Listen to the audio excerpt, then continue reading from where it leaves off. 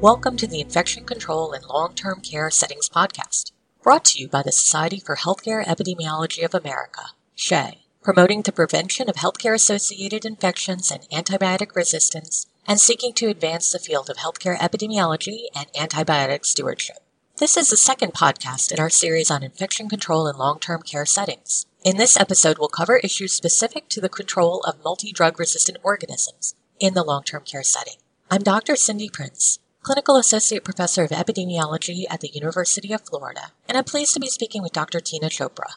Dr. Chopra is an Associate Professor of Medicine in the Division of Infectious Diseases at Wayne State University and the Corporate Medical Director of Hospital Epidemiology, Infection Prevention, and Antibiotic Stewardship at Detroit Medical Center. Her research interests include epidemiology of healthcare-associated infections, infection prevention, antibiotic stewardship, and immunization. Thank you. Thank you for having me. Dr. Chopra, to start everyone out on the same page, how do you define long-term care? So long-term healthcare refers to social, residential, health-related services that are provided to a patient these patients are mostly chronically disabled over a long period of time. And these long-term care facilities include institutions like nursing homes. They include skilled nursing, intermediate care facilities, also residential care facilities. In addition, they can include other long-stay hospitals, including psychiatric hospitals, and also LTACs, which are long-term acute care hospitals that have chronically vented patients and also patients who require, let's say, antibiotics for a long period of time or wound management for as long as up to 25 days median. And why are multi-drug resistant organisms an issue in long-term care? That's a great question. So, long-term patients who are residing in these facilities have a lot of devices, like invasive devices, like they are vented, they are intubated, they have Foley catheters. All of these are risk factors for multi-drug resistant organisms. And these long-term care facilities, they often lack the structural and human resources for implementing good infection control practices, good stewardship in antimicrobial stewardship, especially, controlling antibiotics when we are treating infections, and lack of infection control practitioners as well as physicians and the resources that leads to poor infection control practices. And this can also lead to inappropriate use of antimicrobials. So all of these, can lead to high rates of MDROs as well as C. death. And you mentioned invasive devices and infection control practices. Are there any other risk factors for multi-drug resistant organisms in long-term care that we need to think about? Sure, yeah. In addition to having invasive devices, most of these long-term care residents are at increased risk of getting MDROs because of their age. A lot of these are older patients. When I say older adults, I mean more than 65 years of age. And also their comorbidities. They have multiple comorbidities, including diabetes, hypertension, COPD, and such. In addition, other risk factors include their frequent movement of these patients from long-term care to acute care, and then being exposed to multiple antibiotics is also another risk factor. Some studies have also shown that a lot of these patients are bed-bound, and that is an independent risk factor for colonization for MDROs. And, being colonized doesn't mean that they are infected, but being colonized means that they can get infected easily when they are exposed to a particular or to hospital environment, or their immune status is low. Being older also makes them have lower immunity, and that also puts them at higher risk for infections. And why are we becoming more worried about these resistant organisms in long-term care patients now? There was a study done that showed that these patients in long-term care facilities have higher rate of colonization of MDROs.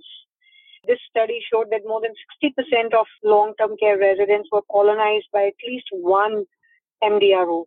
So that's why it is worrisome, because asymptomatic colonization with MDROs is actually the first step for developing really severe infections that are hard to treat because of more and more drug resistance in the community and lack of antibiotics to treat these severe infections. We are seeing emerging infections, and we don't have antibiotics in the pipeline to treat some of these emerging infections. And our long-term care residents, unfortunately, are at higher risk of these emerging infections.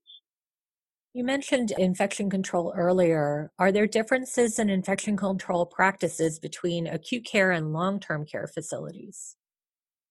Yes, there are. Acute care facilities have a lot of resources as far as bed availability, private rooms to isolate a lot of these patients who have MDROs, and they can be put in private rooms. But long-term care facilities, residents are there for a longer periods of time, and you cannot restrict them in separate rooms and not let them mingle with each other. They have a lot of common activities in long-term care facilities, like they have physical therapy, they have entertainment, and things like that, where they do mingle with their other residents, and that cannot be completely stopped because of their social emotional needs as well. So infection control is not as stringent in these facilities. So I think that is a big factor. Secondly, the stewardship practices, antibiotic stewardship programs are extremely rigid in acute hospitals, academic facilities in particular, but not so much in long-term care facilities. As you know, long-term care facilities don't have physicians who actually are required to visit every single day. A lot of them are just required to, they are consulted, or they pay a visit once a week or once a month to check on the residents because they don't have any acute healthcare needs. So stewardship practices are not very good in these facilities. You mentioned stewardship then in these different settings. Can you talk a little more specifically about the use of antimicrobials in long-term care versus in acute care? Sure. These long-term care facilities, they don't have on-site resources like a microbiology lab that can monitor their MDROs. A lot of them don't have on-site pharmacy and ancillary services, so they outsource a lot of their needs, and that makes it difficult to monitor their antimicrobial use.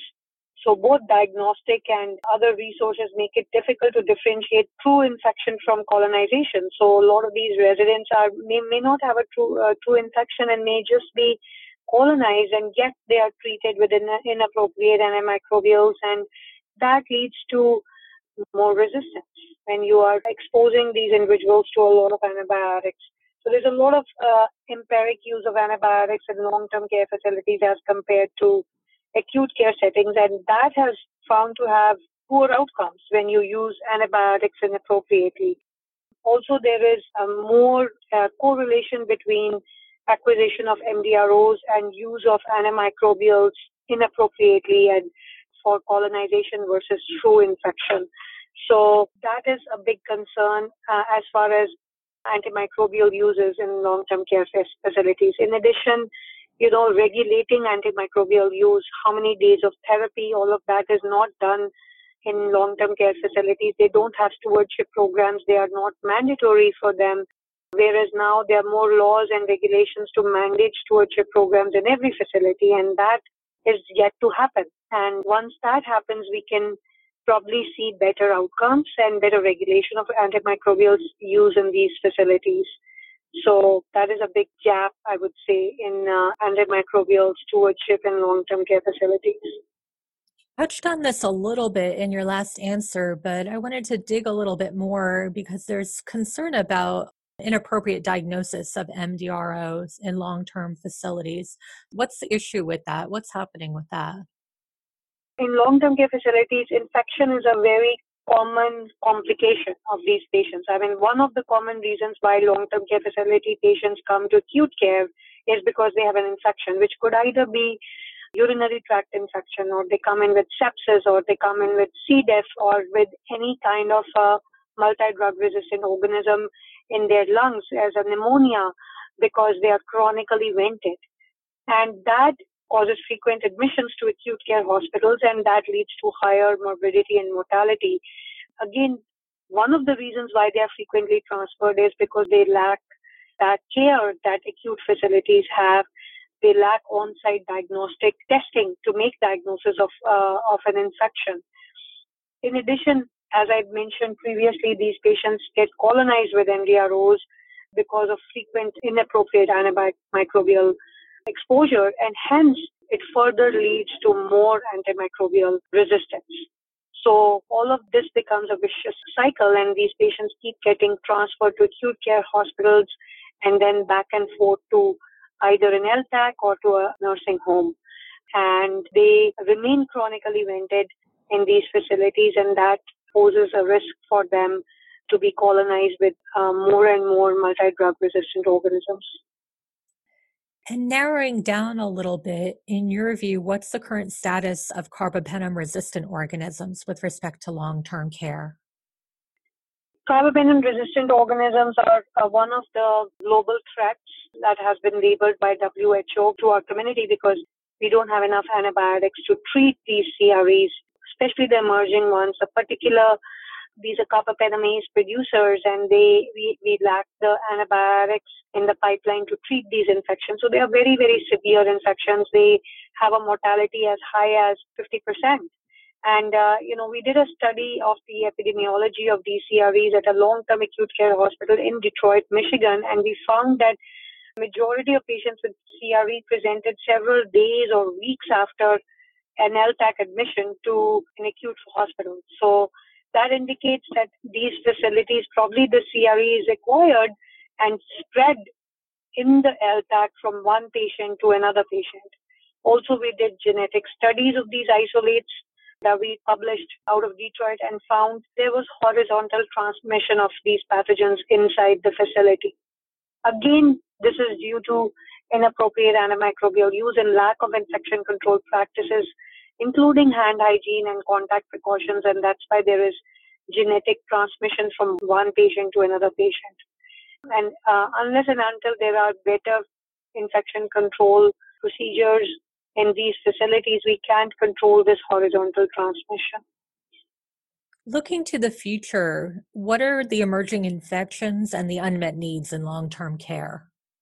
So, the findings that I just indicated from the study that we did in Detroit, it suggests that active surveillance is one way, which is done through rapid molecular diagnostic testing or using selective rapid rectal cultures. They should be considered among residents at the time of an LTAC admission and during their stay in an LTAC or a long-term care facility, especially if a facility has an ongoing issue with an organism, including CRE or MDROs, and to understand if there is CRE colonization or infection.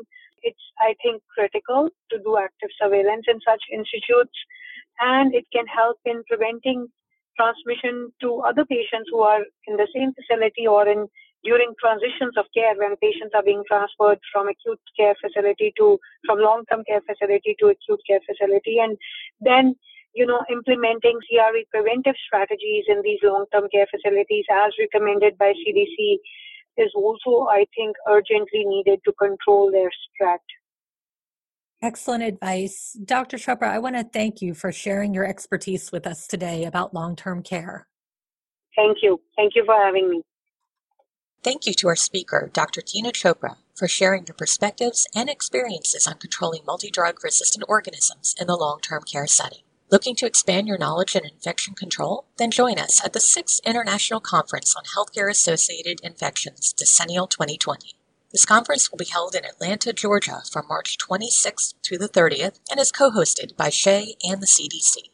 Find out more and register at www.decennial2020.org. This concludes the second episode of the Infection Control and Long-Term Care podcast. Stay tuned for our next episode, Prevention and Control of Outbreaks in Long-Term Care.